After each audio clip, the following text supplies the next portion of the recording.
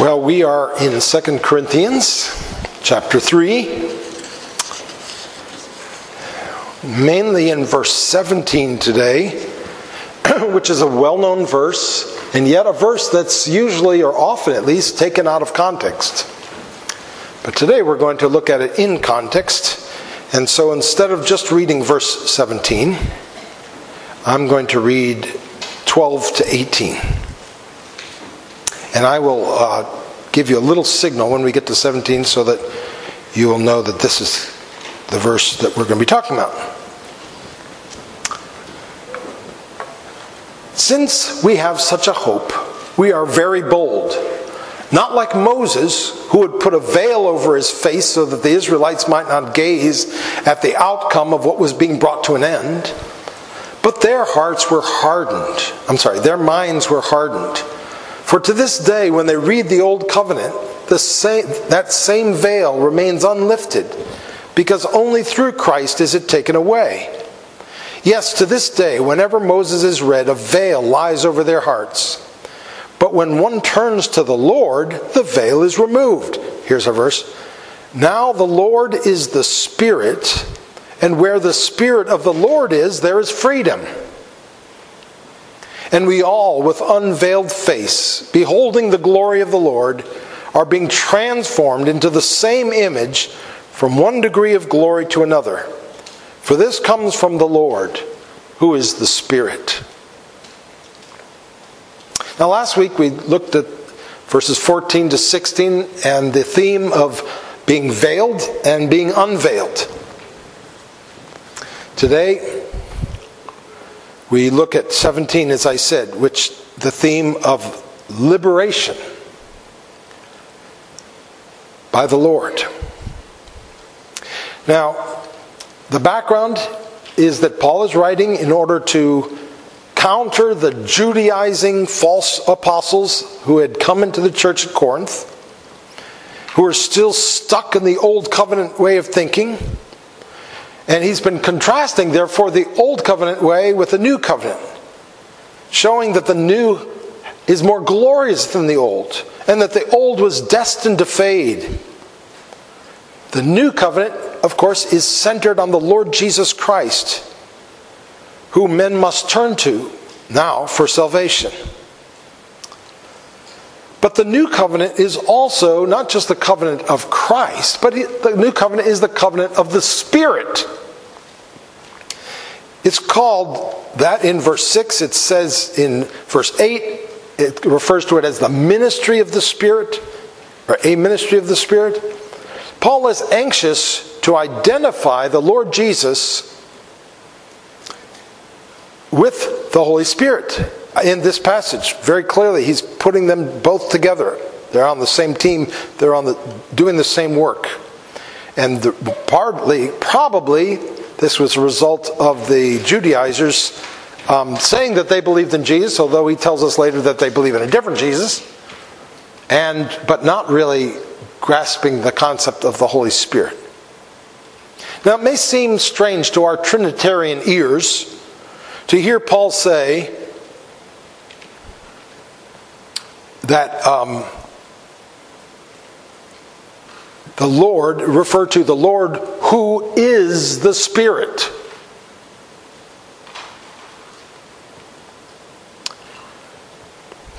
The members of the Trinity, though, are so closely identified with each other that at times the label of one is actually applied to another. For instance, in Isaiah 9, when it's referring to Jesus, it says, "And his name shall be called Everlasting Father."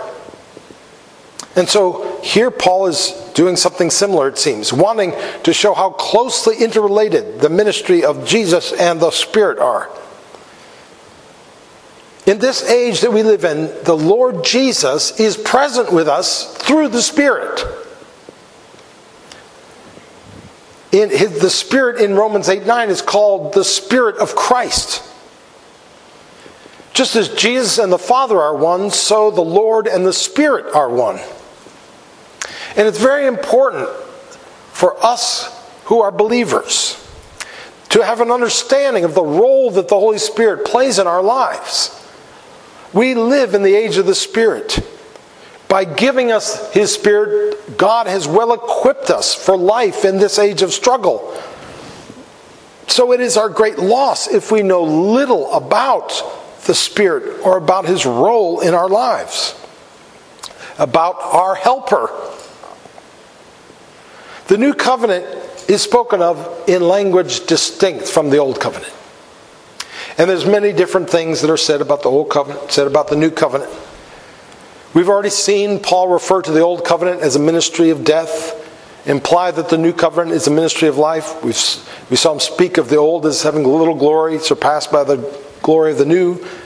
We saw him say that the old was passing away, the new was perpetual. We saw Paul speak of the Old Covenant as a covenant with people veiled to the glory of God, whereas the New Covenant, when someone comes to Christ, the veil is removed and he can behold the glory of God in the face of Christ. But here, Paul introduces two other distinctives about the New Covenant, which, in my knowledge, according to my knowledge, are never used to describe the Old Covenant. One is that it's a covenant of the Spirit, and the other is that it's a covenant of freedom, covenant of liberty. Jesus said, I tell you the truth, it is to your advantage that I go away, for if I do not go away, the Helper will not come to you.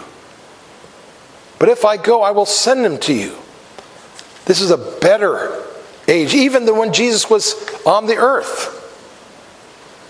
And now, in that verse also, you can see how the ministry of the Lord and the ministry of the Spirit are so connected. That Jesus actually sends him to take his place, in a sense. We also, the Spirit of the Lord is the great liberator of sinners. Where the Spirit of the Lord, there is liberty. Now let's think about what Paul says when he says that the Lord is the Spirit, and where the Spirit of the Lord is, there is freedom or liberty. First of all, it shouldn't surprise us to hear him say that, because when Jesus introduced himself in Luke 4, with the words of Isaiah 61, he said, the Spirit of the Lord is upon me, because he has anointed me to preach good news to the poor. He has sent me to proclaim liberty to the captives and recovery of sight to the blind, to set at liberty those who are oppressed, to proclaim the year of the Lord's favor. And again, here in that passage, we have the Spirit, we have the liberty, we have the opening of the eyes of the blind, all knitted together just like here in this passage. So what is this freedom that Jesus and the Spirit bring, which Paul is talking about here? There are many aspects to the freedom that Christ gives.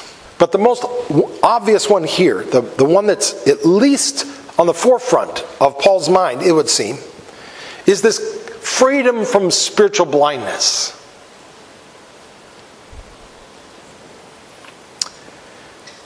The freedom of being able to see the glory of God, which was obscured to you before.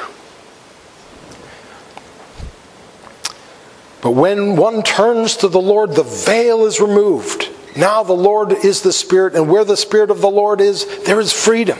Talking about the same thing, the freedom of the removed veil. And now we all, with unveiled face, beholding the glory of the Lord, are being transformed into the same image from one degree of glory to another. For this comes from the Lord who is the Spirit. So in the context, that's what's going on. Paul is talking about the blessing of having our spiritual blinders removed, enabling us to see the glory of God. If you asked people what they think of when they think of freedom, or what kind of freedom they long for, you'd get a lot of different answers. Freedom from having to work. Freedom from my tyrannical parents. Freedom from an overbearing boss. Freedom from sickness. Freedom from the effects of aging. Many think of freedom as freedom to do whatever they want. That's not easy to knock down. A person who's addicted to drugs is doing what he wants, but addiction is not freedom. But Christ has given us a freedom that is so much greater than these others, that one can have a full and joyful freedom even while experiencing toilsome work, tyrannical authority, sickness, the effects of aging, and even slavery. For Paul says in 1 Corinthians 7:22, "For he who was called in the Lord while a slave is the Lord's freedman." Just because you're a slave doesn't mean you're not free. You're free in Christ. And that's far greater than the reality of being a slave. Even in the church today, you hear sometimes notions of freedom like political freedom, freedom of the will, freedom to sin, freedom from God's moral law.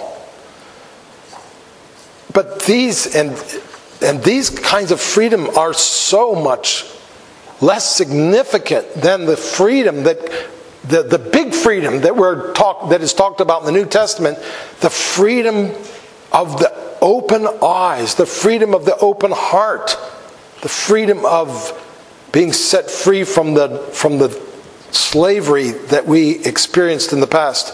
We'll get to that in a minute. You see, we can't define freedom just by using our imagination. And when people do, those who haven't experienced the freedom of Christ, they always think of other kinds of freedom that are.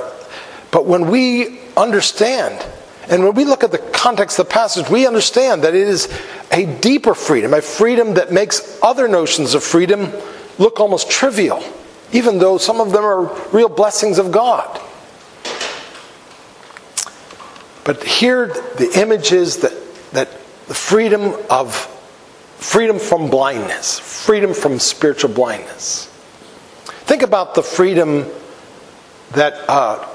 think of lack of freedom that a person who's blind has. Imagine if you were completely blind. You don't know what's going on around you, pretty much.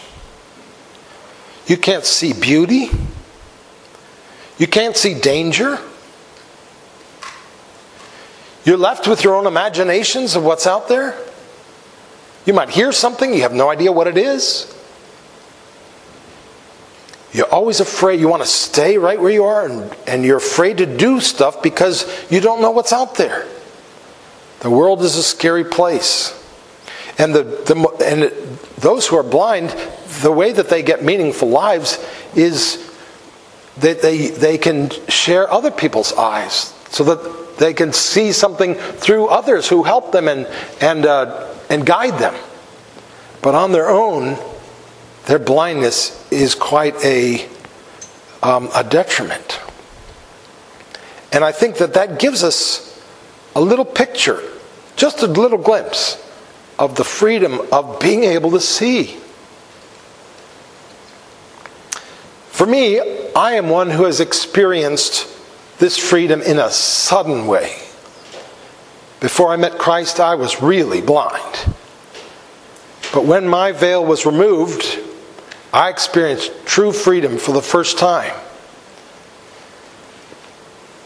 The freedom, for instance, of knowing that there is a God over all who loves me. A God who rules the universe in light of that love for me. Freedom from the emptiness of my soul. It was when I first became a Christian, when God first opened my eyes, there was a radical nothingness that suddenly went away in my life. An emptiness that I didn't even realize it. Some people realize that they're living empty lives, but I was too young yet. Once the Lord came into my life, I realized how empty my life had been. A freedom from a deep and profound aloneness.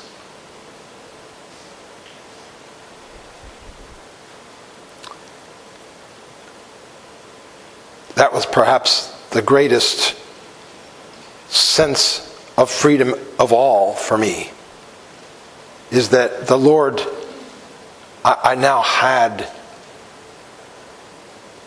someone. I had one who loved me, one who is there and always there.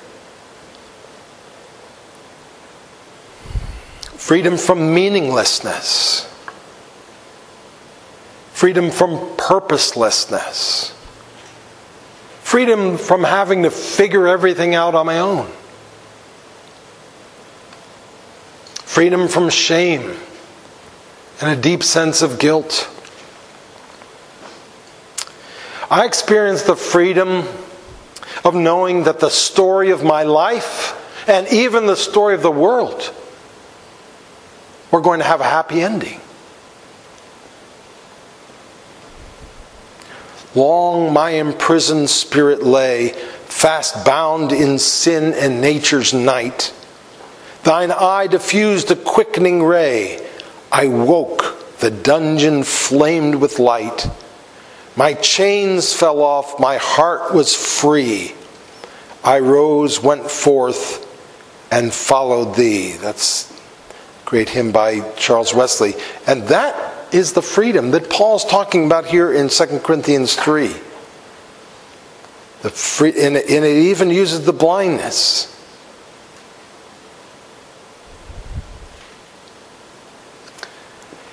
The scriptures teach us what we are really enslaved to, what we really need to be freed of. The tyrants of our lives are not difficult job situations, or difficult marriages, or not the tedious grind of working long hours or working at a frantic pace. Our tyrants are not parents or bosses or corrupt politicians or diseases or housefuls of kids.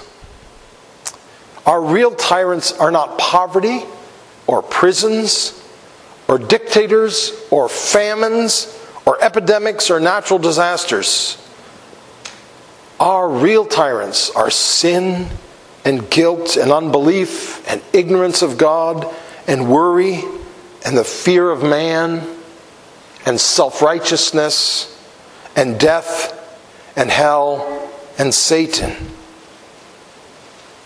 Our biggest problem is a law that must be perfectly obeyed to achieve favor with God. And in Christ we have been set free from all this. And that is real freedom. There never was a tyrant like sin. There was never a cruel dominator worse than lust, pride, greed, hate, anger. There was never an evil master like Satan. There was never an oppressor like despair and gloom and hopelessness. There's never a debt like the guilt of sin. There was never a prison like hell. But Christ has set us free from all these things. And the only true liberty is found in Him.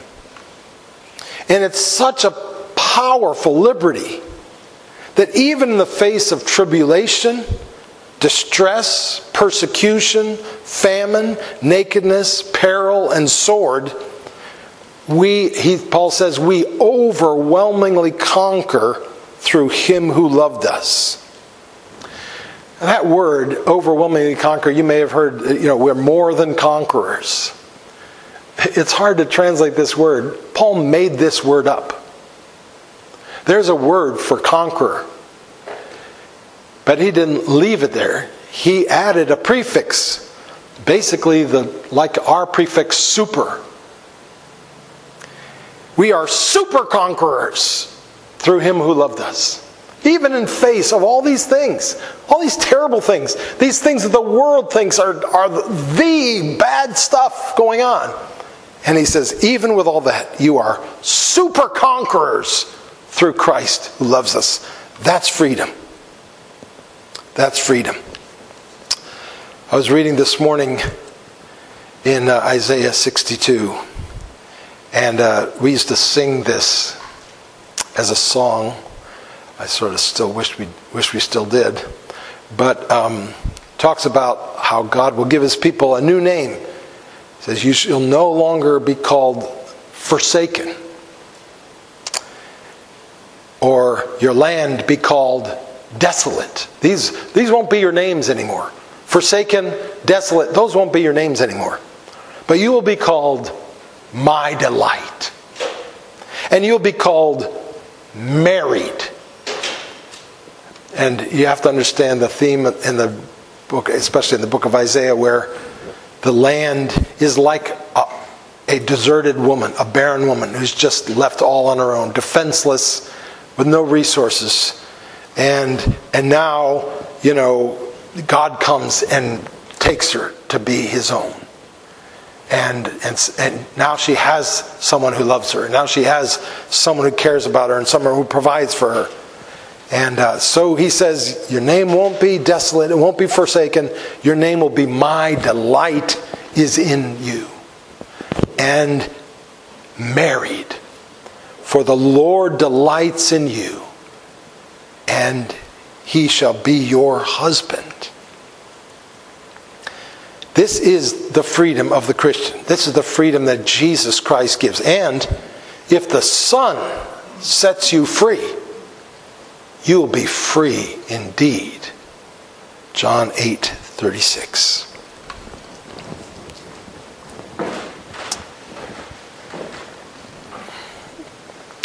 Let us pray. Oh Lord our God, we thank you and we want to celebrate together today the work that you did to free us from ourselves, to free us from our enemies, to free us from our guilt and from death itself. We thank you that in Christ, O Lord, there is a bondage that's been broken, that we're now able to see him. I pray for those, even in this room, O Lord, who have not yet experienced that deliverance. Please be at work in each heart, O Lord. Open eyes to see your glory, to see the glory of Jesus, and set us free, we pray. Now help us as we partake of this institution of the Lord's Supper. We pray that you would give us eager hearts to receive Christ himself as we receive these symbols of him. We pray in Jesus' name. Amen.